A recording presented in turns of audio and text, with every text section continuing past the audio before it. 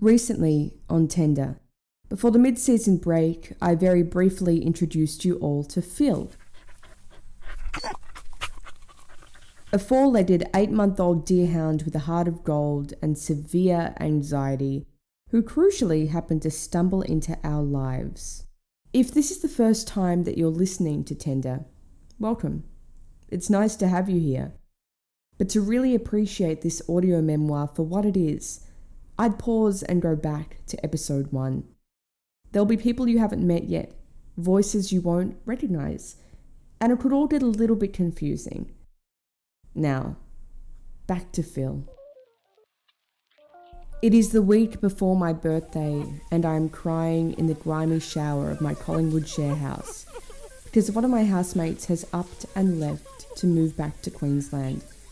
But she isn't going alone, you see. She's taking her delightful dog Mike with her, and Mike, well, I'd like to unofficially declare that Mike turned into some kind of a furry son to me. It made sense why I became so attached.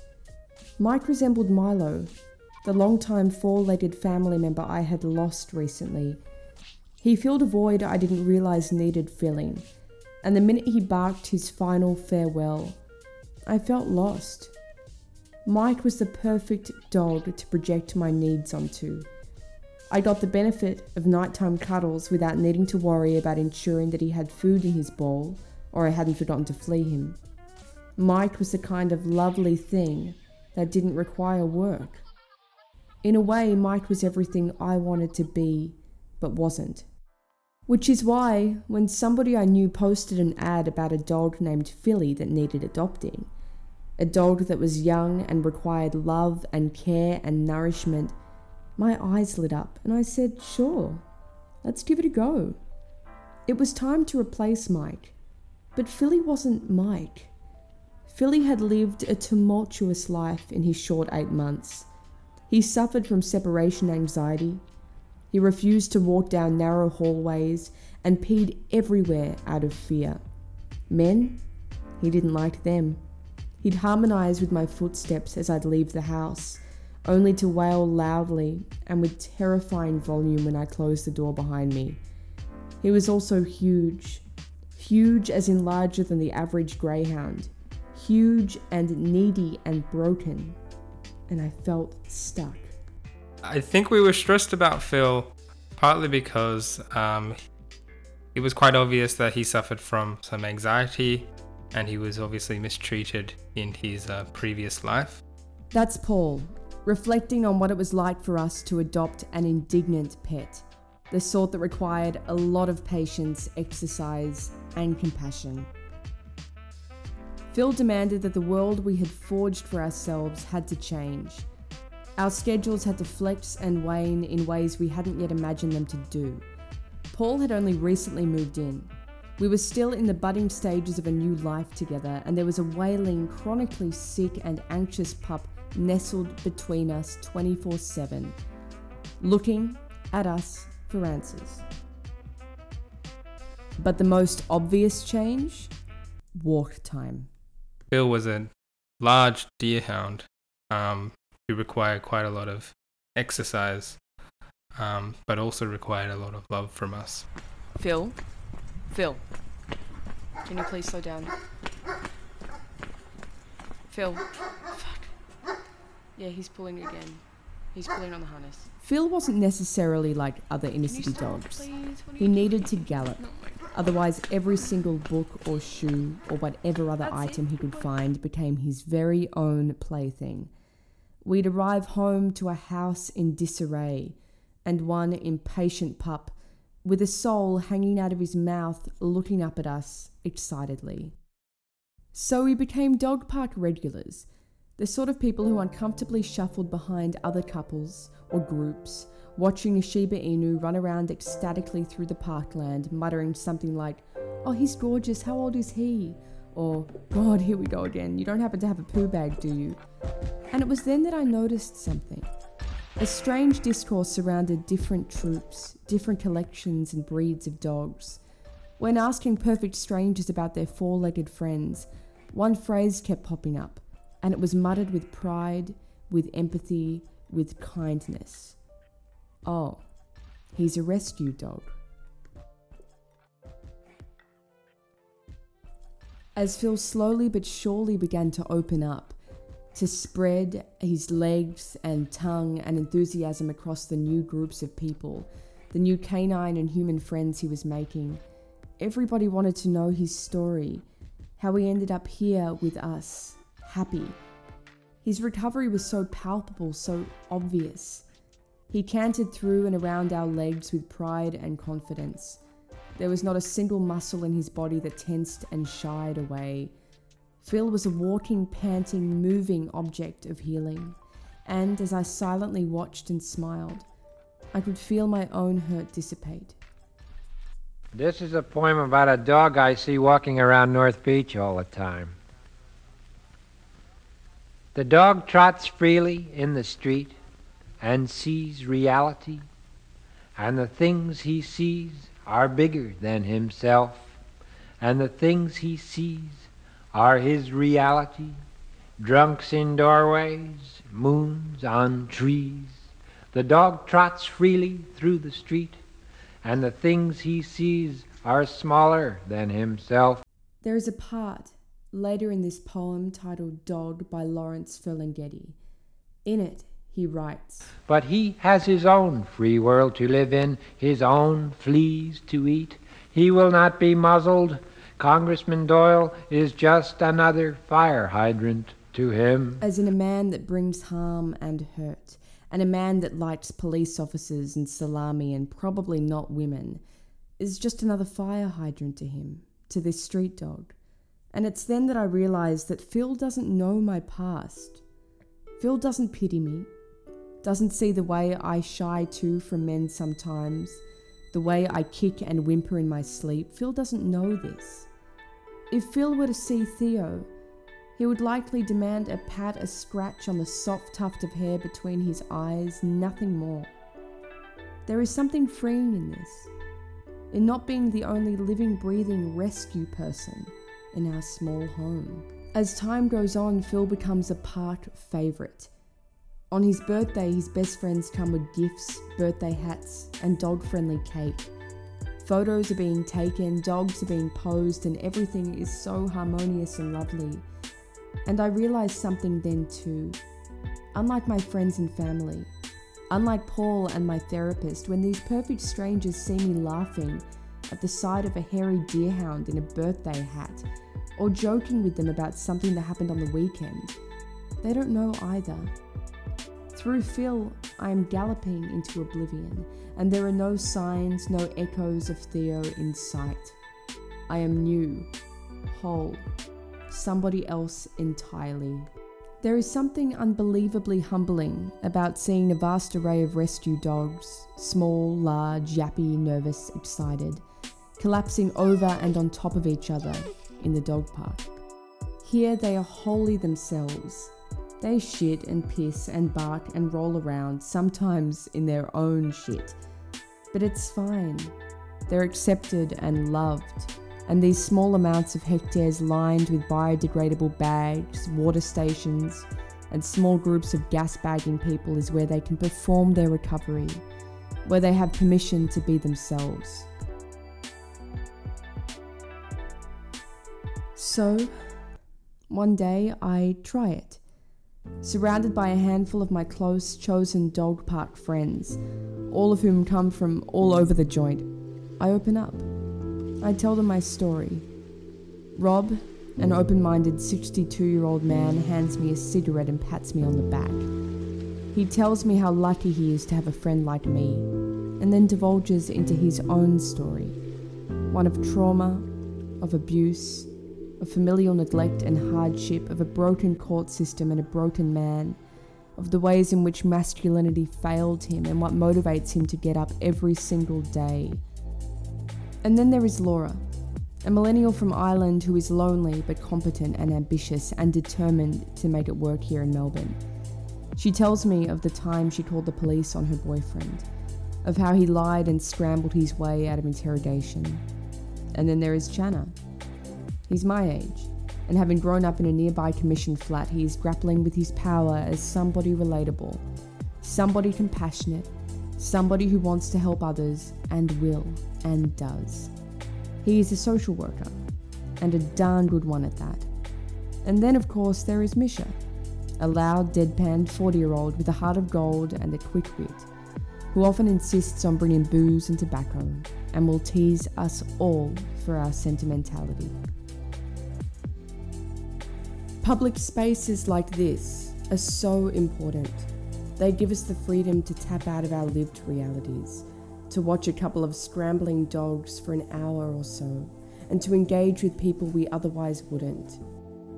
At my local dog park, Phil and I aren't playing about as if the product of our past. We are there in spite of it. It is our place to run amok and to do so safely. Paul, Phil and I eventually leave Collingwood. We move into a one-bedroom apartment in Parkville with a generously sized backyard so Phil can stretch his legs in ways he wasn't able to before. We grow and change. It is our first proper shared home together, just the three of us, and Phil loves it. Of a morning, he leisurely wakes up and stretches, before deciding if it's time for breakfast or just another siesta. The image of our home is so picturesque, so pleasant, that while scrolling on Facebook one afternoon, I almost forget for a moment that things haven't always been so nice. And that's when it happens. So last week, Facebook announced a new service called On This Day, and it allows you to see exactly what you were doing on this day certain years ago. It's your photos, who you became friends with, what you wrote on people's walls. Thank you, On This Day, Facebook Memories, for constantly reminding me how much better I looked 7 years ago. But be careful. Trigger warnings for terrible relationships and bands you regret ever listening to, friends you really should never have been friends with. On this day. And on this day, on this particular day, there I was in Europe, looking onward at some impressive street art next to the man who ushered me to leave. People had liked the photo. I had chosen to post it at the time to keep my family and friends up to date with my European adventures. Little did they know that it was a tumultuous period that inevitably changed the trajectory of my life. But Facebook doesn't care, despite campaigning the opposite. As Lee Alexander wrote for The Guardian, the platform warmly intones, "We care about you, and the memories you share here," offering a confetti-draped image of a photo or status update from some time ago. Frightening times packaged in a caring Facebook memory box. And then all of the good bits with Theo come flying in. A memory of us wrestling in his family home, his joyous face cheeky and determined, we are laughing, and how safe and perplexed I was the first night we spent together, kissing on the foreshore. He was infatuated. The sun draped his cheeks of a morning, and we woke up holding hands. This is what people who haven't been in abusive relationships don't understand. There is confetti sometimes, niceness, goodness, tucked in and nestled amongst the anger. Where does that go, if not in Zuckerberg's memory bank when it's over? We work and work, because somewhere in that space we see a redeemable quality. And there's another reason. It's called trauma bonding. Hey everybody, today we're going to talk about trauma bonding. What is it and how can we heal from it? Today we're going to talk about trauma bonding and why it's so painful. Trauma bonds happen in any toxic relationship. They tend to be kind of strengthened by inconsistent positive reinforcement or intermittent reinforcement. So what that means is that mostly things were difficult.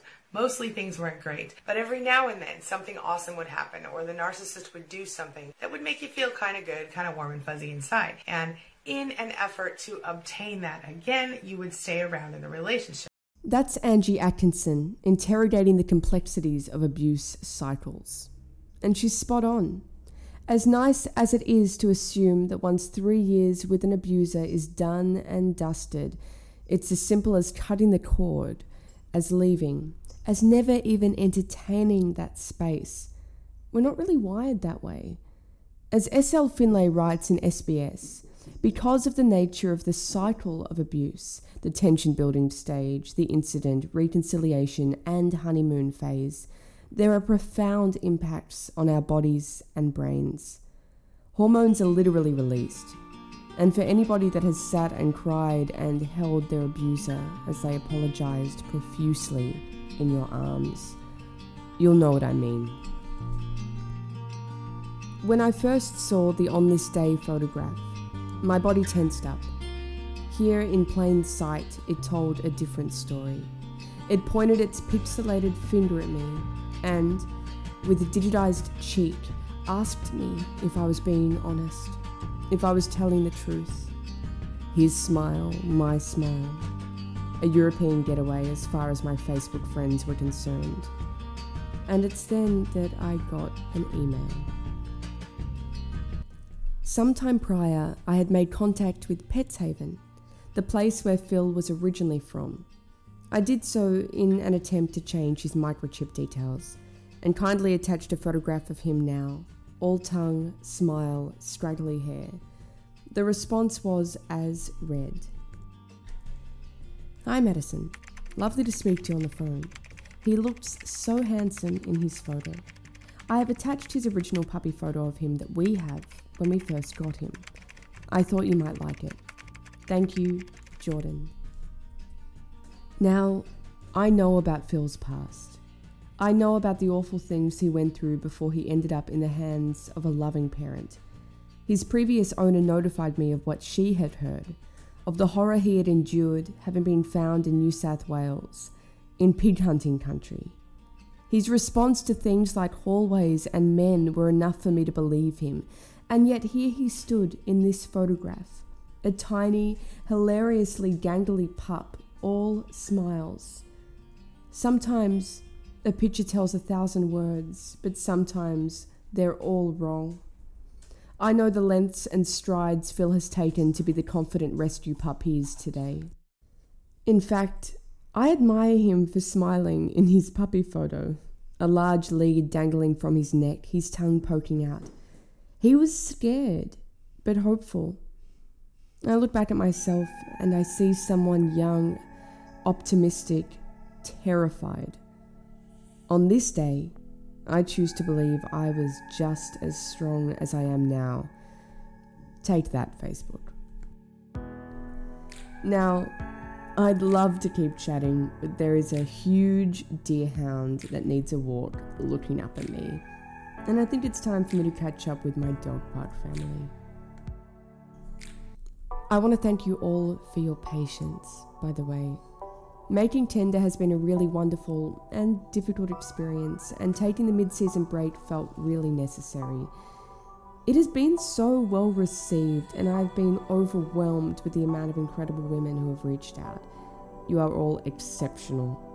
If you have a story you want to share or want to discuss sponsorship opportunities, visit www.tenderpodcast.tumblr.com and shoot me an email. There are 3 more episodes of Season 1 left, so if there's anything you want me to tackle, you've still got time. I'm all ears. Thank you for listening. I'm your host, Madison Griffiths. Now, next time on Tender, we're going to be talking about dreams, or perhaps more appropriately, nightmares. What do you do when somebody from your past keeps you up at night? Who do you hold accountable? Stay tuned.